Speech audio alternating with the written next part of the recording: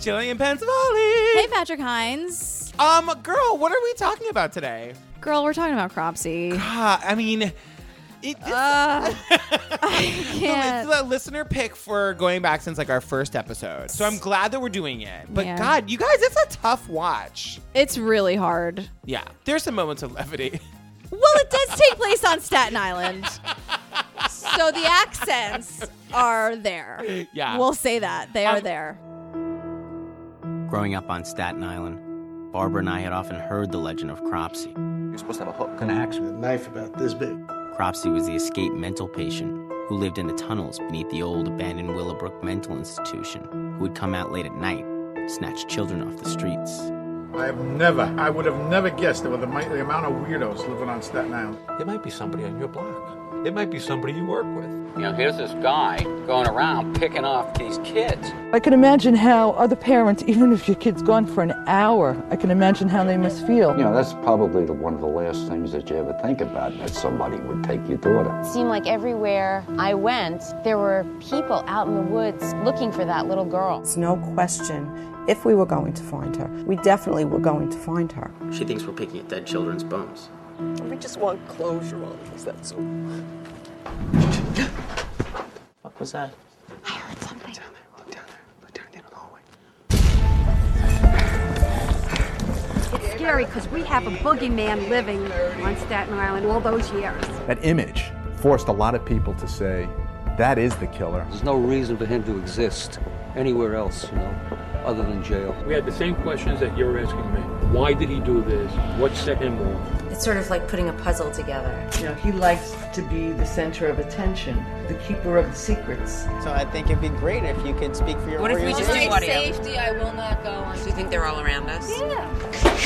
Oh my God. I think he's possessed. I really think that he is demonized and possessed. All right. Well, okay. Right at the jump. All right. We learned some things about Staten Island. Yeah, so Staten Island is a borough of New York City. Sure is. A little bit of the forgotten borough, I guess we could say. You have to take a ferry to get there. Yeah, and honestly, before 1964, before they built the Verrazano Bridge, it was just like a landfill and a forest. Which was news to me. Fresh Kills Landfill. Is that what it's called? Yeah, you could see it from space. It's gigantic.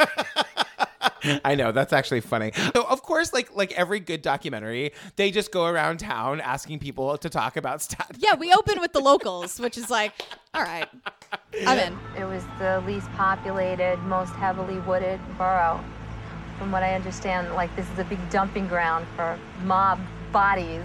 Someone needs to be disposed of. It's like, let's bring them to Staten Island.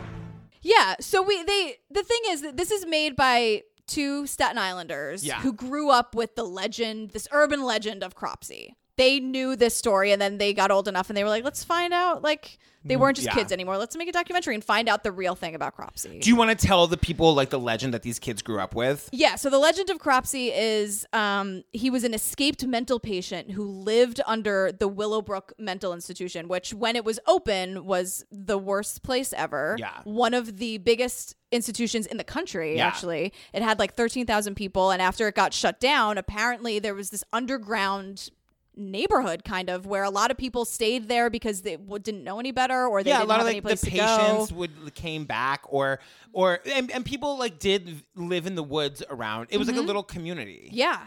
And of like scary weirdos. I know. Don't go trick-or-treating there, you guys. Don't. Not in the that woods. Kind of community. Like, come on. And then yeah, and so he would like go around snatching kids, and like some people are like, oh, he had an axe, or some people thought he had a hook for a hand. Yeah, no matter who you like, no matter, it's like different dialects of language. It's like no matter what part of Staten Island you live on, it's like he had a hook or an axe, but either way, he kidnapped kids and chopped them up. That was the story. Yeah. First learned about Cropsey in summer camp. He was a doctor. He was supposed to have a hook with a knife about this big. And he was an axe wielding madman. The wife was killed. He was being chased or taunted. He wanted kids, and he would find them and he would hack you up, chop them up. So right away, like one of the first things we learn is that there's was a famous expose about this mental institution. Yeah. Conducted by everybody's favorite nosebreaker, Geraldo Rivera. That's the worst impression of him ever, but the thing about the Geraldo Rivera, so they show some of the tape, of course. But my favorite thing is that how was Geraldo summoned to do this? He jumps out of the bushes. Yeah. Because he was invited by one of the doctors who was like, it's so bad here. You should just come see how bad it is. So he's unannounced and uninvited. I know. And he literally walks out of the bushes. Yeah, Geraldo. Right. The doctor invited me to see the conditions he was talking about. So unannounced and unexpected by the school administration, we toured building number 6. The doctor had warned me that it would be bad. It was horrible. Geraldo, here's the thing. I'm not saying call the press office, but settle down. Settle down. Yeah. And the thing is this footage is the stuff of nightmares. It's horrifying. Yeah. This was really happening. This is not exaggerated at all. Yeah. So it's you don't have to it's bad enough. It's bad enough, Geraldo. Yeah. You don't need to really add the news reporter voice to everything. We get it. Totally. It's a nightmare. If you've seen the documentary, you know it's the thing that just lives with you. There's forever. Kids lying in their own feces. I mean, there's seems like there's no lights in there. The kids are just lying. Yeah, it is literally American Horror Story. It's scenes out of America. I feel like some scenes in American Horror Story were inspired by this. I'm absolutely sure it was. Yeah. It's the stuff of nightmares. It's terrible. There was one attendant for perhaps 50 severely and profoundly retarded children.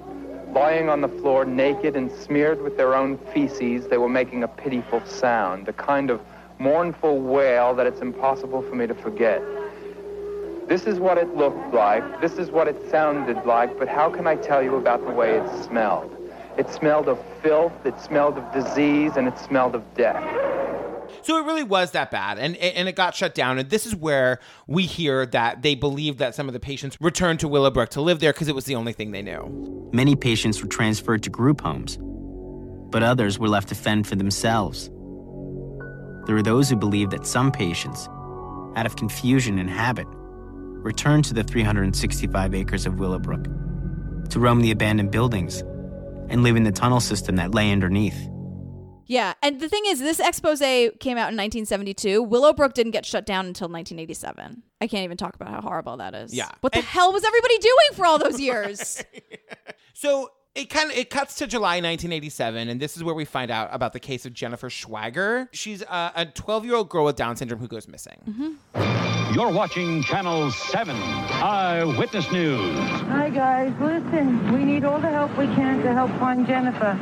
The relentless search for a 12-year-old girl with Down syndrome continues today, as it has for the last 3 weeks, with the hope that this will be the day they find Jennifer Schweiger. And this is where people start to realize this Cropsey thing maybe isn't an urban legend. And it's kind of crazy. I mean, you see the pictures of this little girl, and she's just so cute.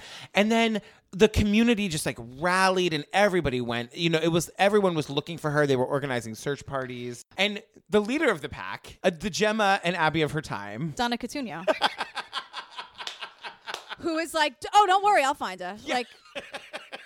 Today we're concentrating on Willowbrook Park. The police went in there yesterday, and we're just continuing where the police left off. When you're looking, make sure you look down on the ground, look up in the tree.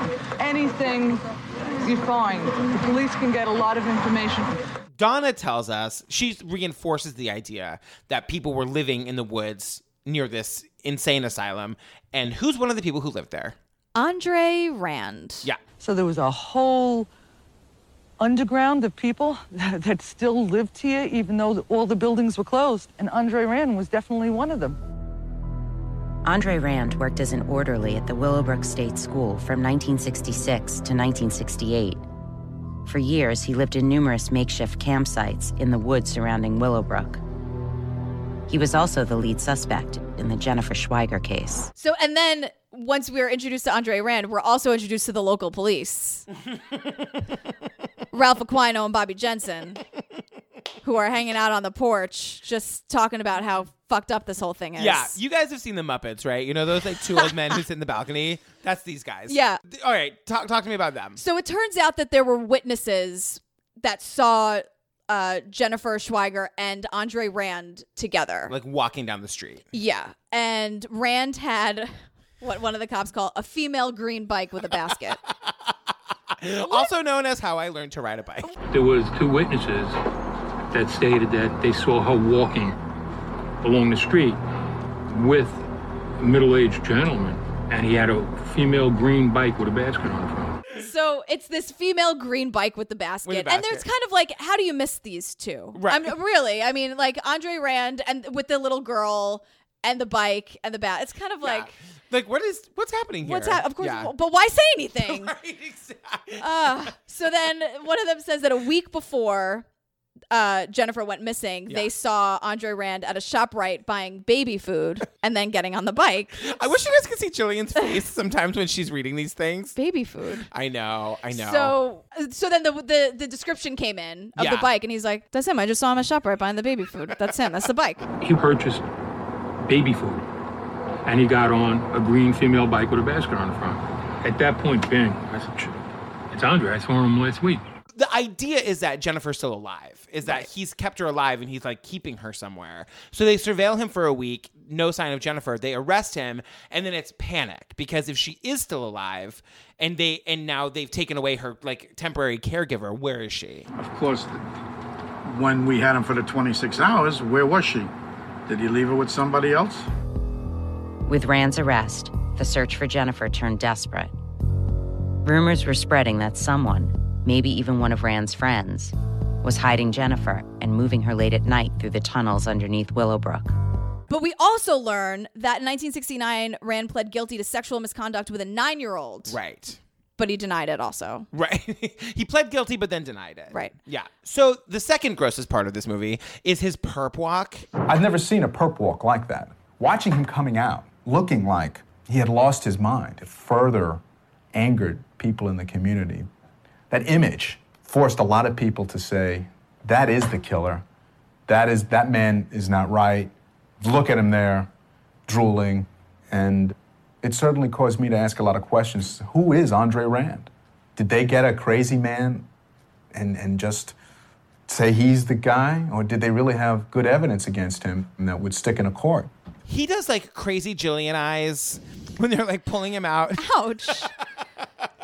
And then he's like drooling on himself. Mm-hmm. And all of this, because all of these pictures make the papers. What happens is like he's vilified and he's convicted before any trial even happens because he looks disgusting and he looks like the kind of guy that would kill a kid. Yeah. And also all the headlines are kind of straight out of Kitty Genevieve's, like, madman murders child. Exactly. And it's like...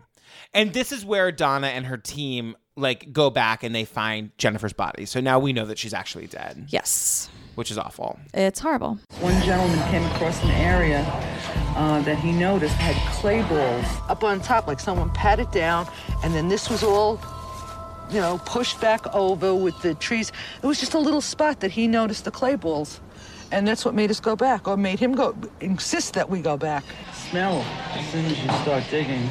When her body was found, it was 150 yards away from his campsite. Right. But there was no real physical evidence, which is a problem for me. Yeah, I have that in all caps and in purple bold. And all the eyewitness testimony, that's super unreliable. So he was just convicted of kidnapping. The murder charge was dismissed, and he was sentenced to 25 to life, eligible for parole in 2008. Right. So that's where we'll leave him there for a minute. Yeah. Okay, so at this point, we get an update from two favorite local news people. Roma Torrey, who I'm obsessed with. Obsessed. Please see the outtakes. And Sue Simmons, who I'm also obsessed with. Please see the outtakes. Please see the outtakes. And we love New York One. And this whole thing is just a super local. It's so local. Yeah, it's the greatest. Andre Rand scared a generation of parents and children on Staten Island. Convicted in the disappearance of one child in the 1980s, he is once again on trial for kidnapping. So then we learn that after 17 years in prison, Andre Rand is on trial for the kidnapping of Holly Ann Hughes. Right. And now we get into the Holly Ann Hughes story. Right, exactly. So she went missing on July 15th, 1981. Of course, outgoing, friendly, adorable. Mm-hmm. Her father gets these strange phone calls from people saying that they know where she is, which must be... I can't even imagine what that would feel like. All that happens when a kid goes missing is the parents are tortured for the rest of their lives. Right. I was getting very strange phone calls from anonymous people that they knew where Holly Ann was.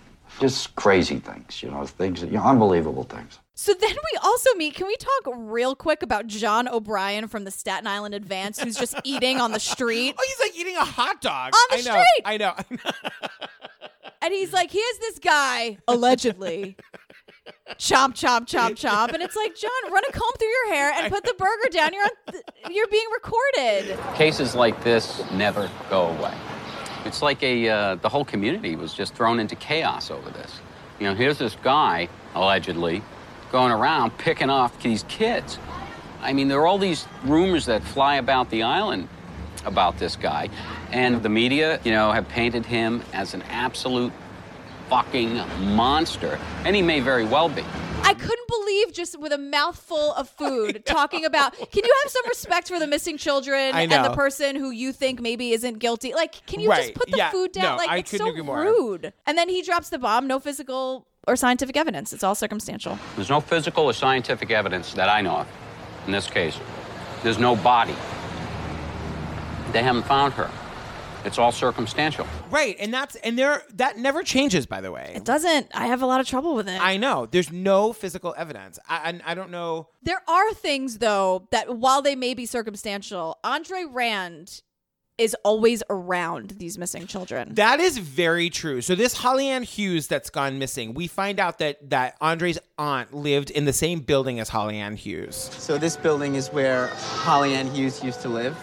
Andre Rand's aunt used to live on the second floor of that building as well. Yeah, and he was always kind of lurking, and this is a trend with him. But there's a really interesting... So the story of her disappearance is that she's playing outside. Andre Rand happened to be in the building visiting his aunt. All of a sudden, he takes off in his car, and she goes down the block to buy soap, and she's 5 cents short. Mm-hmm. So that's kind of like... That the last person who ever sees her alive, by the way, what is his name? Jimmy. Staten Island Jimmy. I love this guy. Holly was last seen at this deli just down the street from her home. A clerk says she came in at 9:30 Wednesday night with 27 cents and bought a bar of soap. She's a quiet girl, She didn't say nothing to nobody, and she just got a thing and left. I really don't know what happened after that. I love him. He hasn't changed a bit since 1981. Hasn't changed one bit. I worked in the deli there. Girl comes in. Who, Holly Ann? Holly Ann, yeah. She came in. When was this back? This was in 1981. 1981. She went to buy a bar of soap, and the bar of soap was 31 cents. Why do I remember? Because she was short 4 cents, and the old man working behind the counter, he wouldn't let her. He wouldn't give it to her. That's why I remember. It's like the old man wouldn't let her go. It is a nickel. She's a kid. Right. And I'm like, I side with Jimmy on that one. Would you just give her the freaking soap? It's 4 cents. But then we learn about Elsie Castro, and her story of that night is that she went to buy soap and that she was 5 cents short. She lived across the street from where Holly Ann lived. She goes into the house, she goes to take a shower and discovers that there's no soap. But she claims she bought a bar of soap at the store and was 5 cents short. It's very coincidental that she was a nickel short when Holly Ann was reportedly a nickel short as well, all within the time span of about an hour. So do you think the other witness misremembered? I don't know, and what that says, if I don't know and the jury doesn't know, that's a reasonable doubt. The Elsie Castro thing gave me a lot of pause. It just goes to show that there wasn't a whole lot of investigation done. It was just kind of like, this was the guy...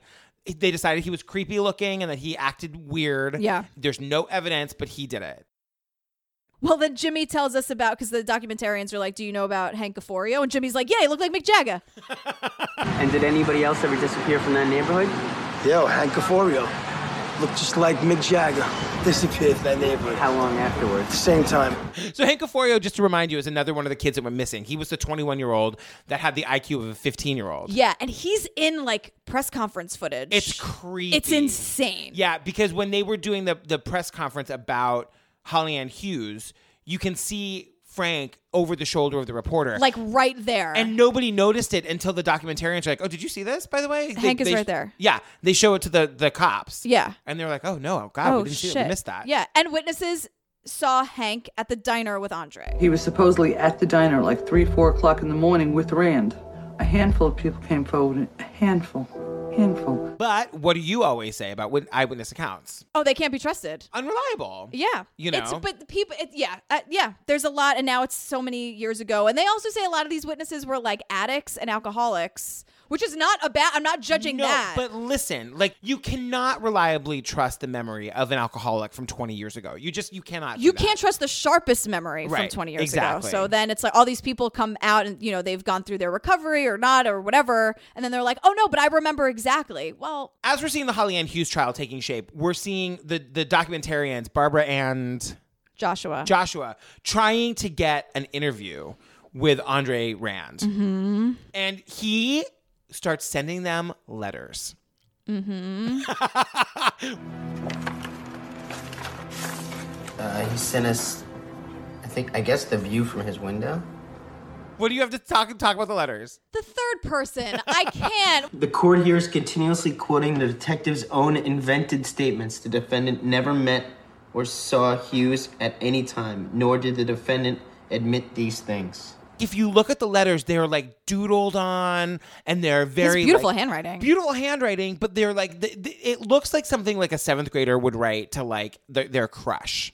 Yeah, like Joshua answer the phone, and then Joshua's like in different capital letters and underlined. And then there's like a box around it. Yeah. Yeah, it was really very creepy. And look, you got nothing but time in jail. But so that's creepy. They're trying to he doesn't want to do an interview with them. He's being advised by his counsel not to do an interview with them. Mm-hmm. And probably rightfully so. His thinking is that any media attention is gonna make it so that the people who he's in jail with know what he's been accused of, and they'll probably kill him. And B, any media attention is bad for him because he's just always going to be perceived as the creep.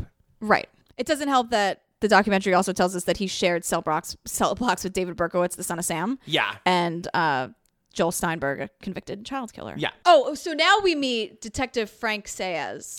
This guy can take several seats. Okay, so we'll get into this a little bit more, but this guy's got a lot of theories about cults. Mm-hmm. He's got a lot of theories that Andre was like passing the kids around to his friends, that he was digging up dead bodies and having sex with them. Mm-hmm. I think that he was passing the children around to his friends who were just as sick as him.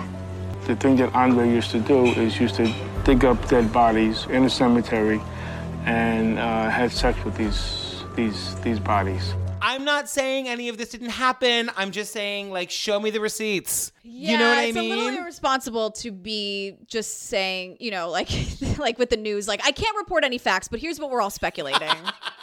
So when Barbara and Josh are unable to, like, get an interview with Andre, what do?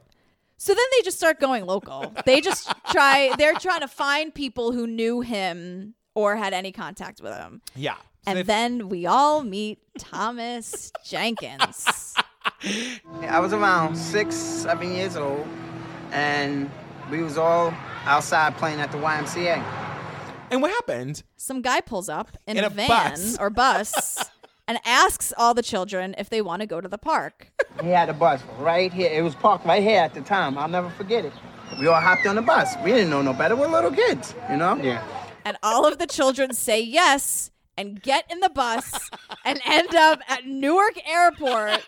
We all hopped on the bus. We didn't know no better. We're little kids, you know? Yeah.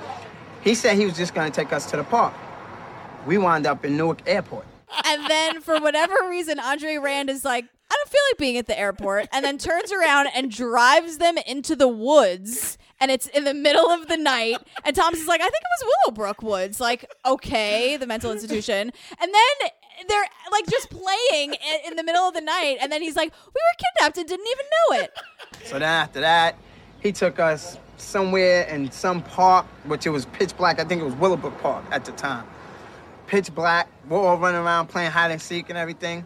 Come to find out, we was being kidnapped, and we didn't even have a clue what was going on. Can you imagine being Andre Rand, thinking that like 1 or 2 kids are going to fall for this? All of a sudden, you've got like 14 kids Yeah.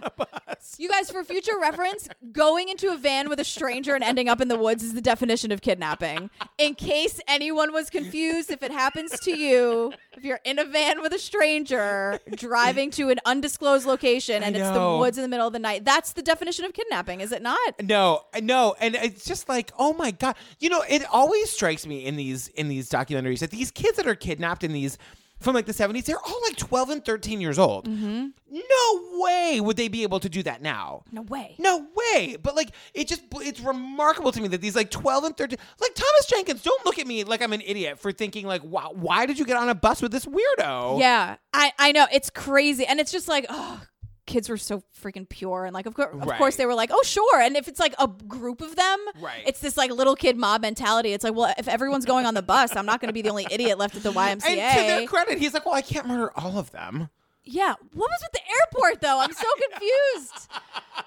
They go to Jersey. They end up in Newark Airport, and then he just makes a U-turn and dumps them all in the woods. Like, I don't understand. And I also don't know like how they got home.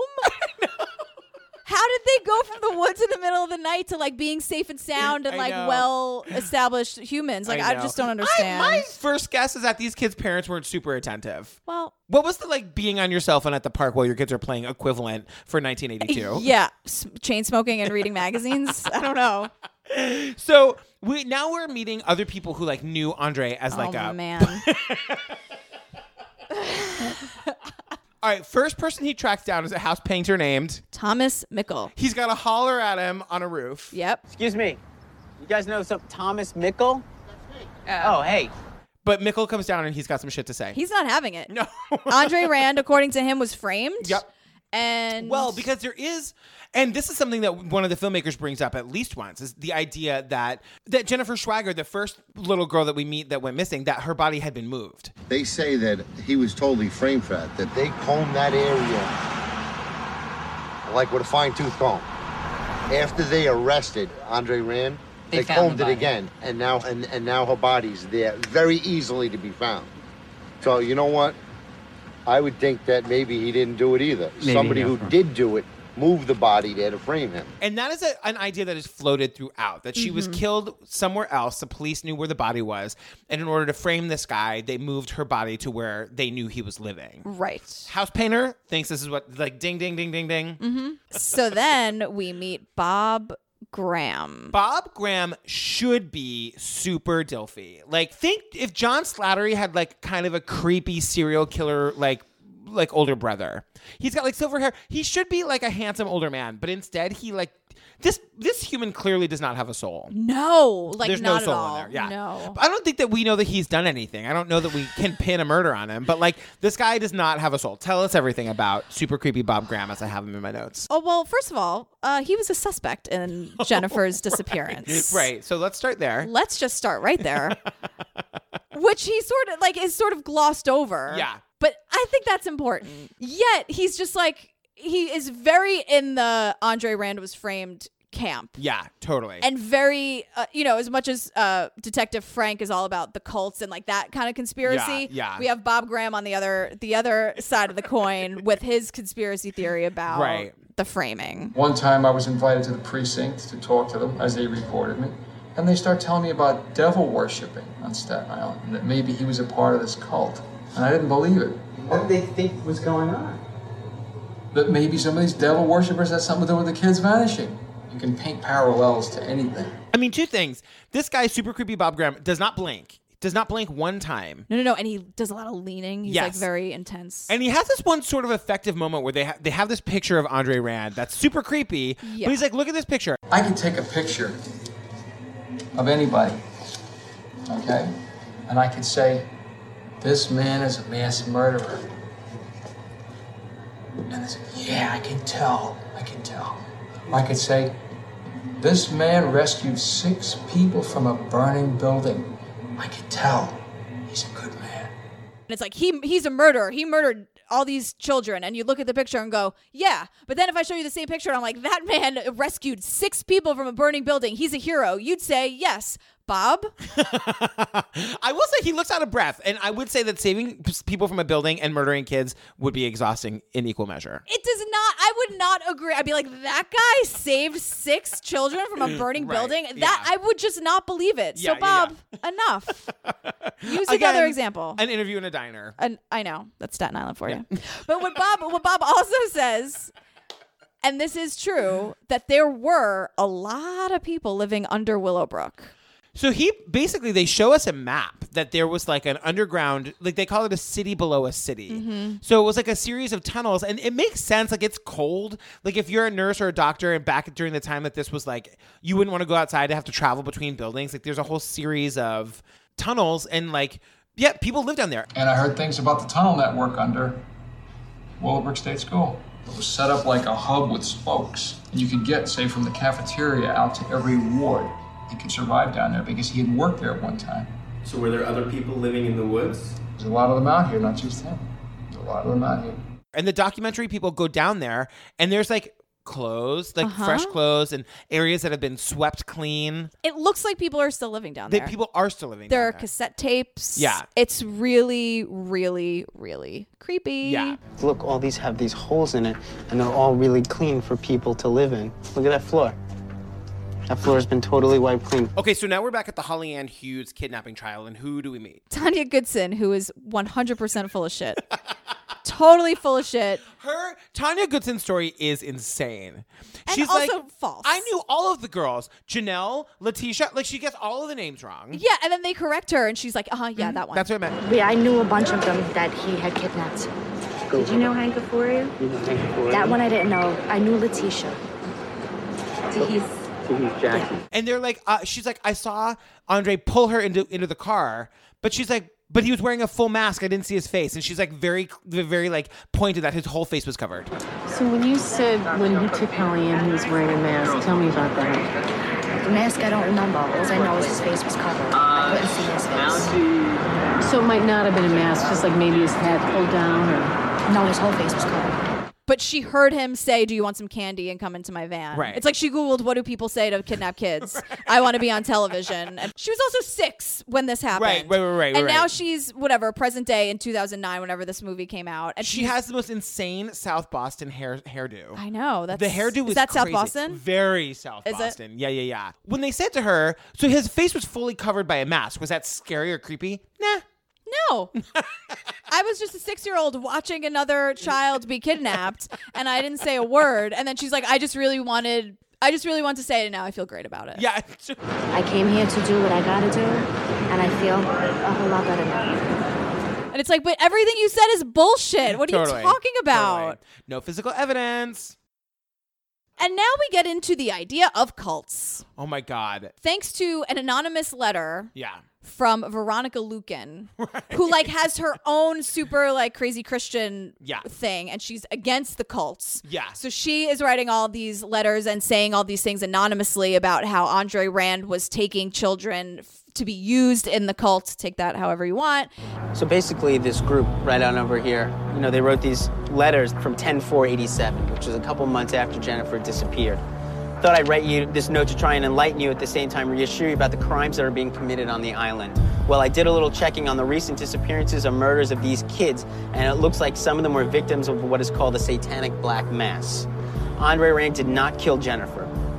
All he did was bring her to the coven. Too bad that they covered it up, but who wants to admit that Staten Island is literally going to hell? It is a picnic ground for them. There are bodies buried that will never be found. In a super creepy, like, holy hell kind of way, they track down this like cult or this like religious meeting that's happening in the park in Queens, like in the state fairgrounds. So I think it'd be great if you could speak for your organization. What if we just do safety? I will not go on. Okay. Because you're worried about them. I'm worried about the satanic priest. Veronica was on a hit list. How anonymous can you be in the park with a megaphone? It was so creepy, crazy. I know. You could like hear them chanting bizarre. In the background, and it's like, no, Veronica had a vision that she was going to be stabbed. Right. And then the documentarian's like, do you really believe that happens? And they're like, oh, yeah. Of course. Yes. Can you give me like a summation of what she said back then? Veronica had visions of human sacrifices on a table and these satanic high priests sticking knives in them. Do you believe it actually goes on? Yeah, definitely. So then, like, to be super dramatic, the documentary makers go to the place in the woods where they're told that, like, these cults gather to sacrifice children. And they go at, like, 2 a.m. Basically, this is the area known as the farm colony, and this is where they said a lot of devil worshipping and stuff was going on. And, of course, Barbara is not having it. Barbara, you want to go inside? Let's go inside. No, I'm not going inside. So we're not going to see anything if we don't go inside. I'm not going inside. We went inside during the day. I'm not going inside. Were you scared? We don't even know what we want. I'm not going inside. Right, and Josh is like accidentally dropping things and making noises, and I'm Which like, was hilarious. I actually laughed so loud. He like gets Barbara to go in with the flashlight, and she's so scared, and he drops the flashlight. I screamed, she screamed, everybody screams. Yeah. Oh my God. Sorry, I dropped the light. I'm sorry. Accident. Did you think that was all pretty staged? Yes. It felt very staged. It did feel very staged. You have to go at 2 a.m. Why don't you go at 2 p.m. where you can see everything and actually get some details? And then please? you hear something, and then it turns out to be kids. Oh my God, that was fucking fake. So why are you here tonight? You hear stories. You just want to see what it's about, I guess. What do you guys expect to find out here? People who died here are supposed to be the ghosts. Yeah, these kids. These kids were like right out of Central casting. Central Staten Island casting of just these kids. And they're like, oh, yeah, Cropsey. My mom, I just went a little Boston there. Give us more. It's like, no, my mother told me about that. That girl was slow, right? And you're like, children, please. And they just like wanted to be scared. And, they were like, what are you going to do? So as we're getting to the end of the Holly Ann Hughes trial, which is like sprinkled throughout the whole movie, the cops, what do they do? So remember our 2 cops from the beginning on the porch with the girly green bike? Yeah. Those guys. They take, because the whole thing is that he's up for parole for Jennifer's kidnapping. So the prosecution really wants to get this rolling so that he is not up for parole. Which is interesting to me because it's like, if you're on trial for something else, you could still get out of... Anyway. Yeah. So they take him to a hotel room and they play him the absolutely horrifying Geraldo expose. He's like, I want to see that. I used to work there. I said, Andre, look, we got this tape of Willowbrook. Remember you used to work at Willowbrook? Oh, yeah, it was terrible. I said, remember Geraldo Rivera did the expose? He said, yeah, but I never saw it. So we have it. Would you like to come up and see it? Because we have a VCR up there. And he said, I'd really like that. So what happens is that he has a very, very visceral reaction to this. He just sat there and his eyes like rolled and he just started drooling in the hotel room. Then he just started to rock. He was that way that whole night, the whole next day, and he didn't start talking to people until 2 or 3 days later. You see him in the video. Mm-hmm. He's like in the fetal position on the ground. He's in the video. The whole thing is horrifying. Yeah. And he didn't say a word. He's just started rocking. He really regressed and just his whole body and brain just shut down like nope. And the cops said he stayed like that for like 2 or 3 days. Yeah, he's not emotionally stable. He's not. And then it's, you're like, shit, man. Like, yeah. I don't know. I mean, to live with that and to throughout, see it. he's saying like, I had nothing to do with this. I'm basically a patsy. Like they're putting this on me. So in the end, when they get to like the final day of the trial, he doesn't take the stand. Which look, we said before, nobody ever does, right? Except for Pam Smart, right? And then there's like a weekend where they go. They're like, well, we're not going to get the verdict until like Monday, so we've got a little bit more time to go talk to one more person. And they track down the pastor of this church that Andre was a member of when he was first taken in to custody for Jennifer's kidnapping / murder. Right. And they find the pastor who we got a story from the pastor. Yeah, this is a hell of a story. Yeah. So the pastor was putting him up. Andre Rand was living with him so that the police could run surveillance and they knew where Andre Rand was going to be. And they bugged the house and the pastor was in on it. And so to the community, it looked like he was defending or taking care of Andre Rand when really he was just complying with the police. And we get the bombshell revelation here. Josh says to him, do you think that he did it? And what does he say? Oh, yeah, because he told me. And you're like, whoa. Yeah. Why do you believe he took Jennifer? He told me. He told me he took her. He took her because he thought that she was that her family didn't want her, and that she was alone, and he felt that people that had mental handicaps and that shouldn't be alive. Gotta say, this is the first piece of compelling evidence because this person has no reason to lie. In fact, he's trying to maintain a low profile, this pastor. Yeah. So saying a bombshell like that is only going to raise his profile. So he's got no reason to lie about that. Again, can you trust the confession of a clearly mentally unstable person?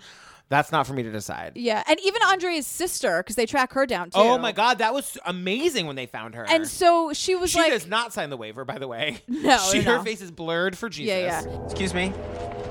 We're doing a documentary, and we wanted to speak to you about, I think it's your brother, Andre Rand. The only contact I ever had with him is when he needed something from me. Right. I don't know anything about his life, whether he's done it or he hasn't done it. And she's like, can I just say something? You know he's manipulating the shit out of the two of you, right? With these letters, just so you know. Can I tell you something, my personal opinion? I think you're both being manipulated by you.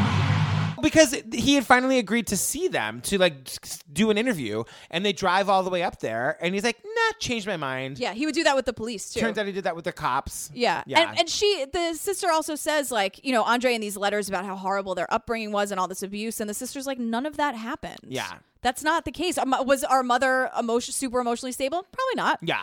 But she wasn't a bad mother, and this abuse is just like, it's just all for show.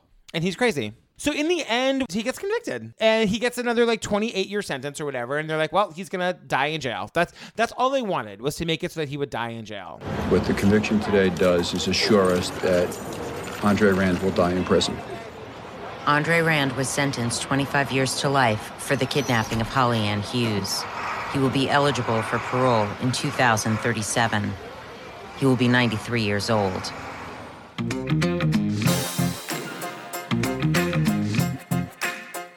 You guys, okay, couple things. We have surpassed our goal of 200 reviews on iTunes. Yay! You guys, here's my secret. I really want to get to 500. Your goals are awesome. I love it. Off the chart. I really want to get to 500. So, you guys, it takes 2 seconds. If you haven't reviewed us yet on iTunes or Apple Podcasts, just go do it. And I love you so much. Yeah. And even if you hate us, don't hold back. Oh, let us know. Yeah. Somebody thinks that Jillian shouldn't be around kids, and somebody else thinks that I'm super annoying. Yeah. If you want to counteract those, please review us. And if you want to agree, do that too. Jillian Pensavalle, what is your Twitter handle? Oh, I'm at Jillian with a G, all spelled out like that. You guys need to follow it because there's some major bombs. There's some news coming up down the road. I am at Patrick Hines. We are at True Crime Obsessed. No ED. No ED. And you can find our website at truecrimeobsessed.com. Yay. Okay, we just made a decision, a determination. Mm-hmm. What are we doing next time? There's something wrong with Aunt Diane. We actually tried to do this really early on. It was going to be like our second one. Yeah, and we stopped because it's hard. It's a really tough documentary. And, you know, doing a documentary where a lot of kids die and, you know, the family's emotions are really raw because they're with this family like right after this tragedy happens. We're gonna do it. It might not be super funny, but we're gonna do it. Yeah, you guys want it. You guys want it, so we're going to do it. We're going to do it. You guys, our outtakes this week are hilarious, so check them out. Can we watch a New York one before I go? Yes! Robotori! Woo! 911. Hi, I'm at the Con Expressway. The car is going like 70 miles an hour in the wrong direction. I had an accident. Route 117. Are there any injuries? Yeah, there's a whole bunch of kids. I want to know what happened to my wife. What they're saying is not true, or I wouldn't be doing this. I said to Diane, have a safe trip home. If she stopped for Advil, something was bothering her. If you just come forward and say, I'm sorry, she made a mistake, you could accept that. What are you trying to cover up? If you tell me she was having a stroke or she was hallucinating due to an abscess, we're going to have to live with that. There will never be a concrete answer with absolute certainty which can be given as to what happened.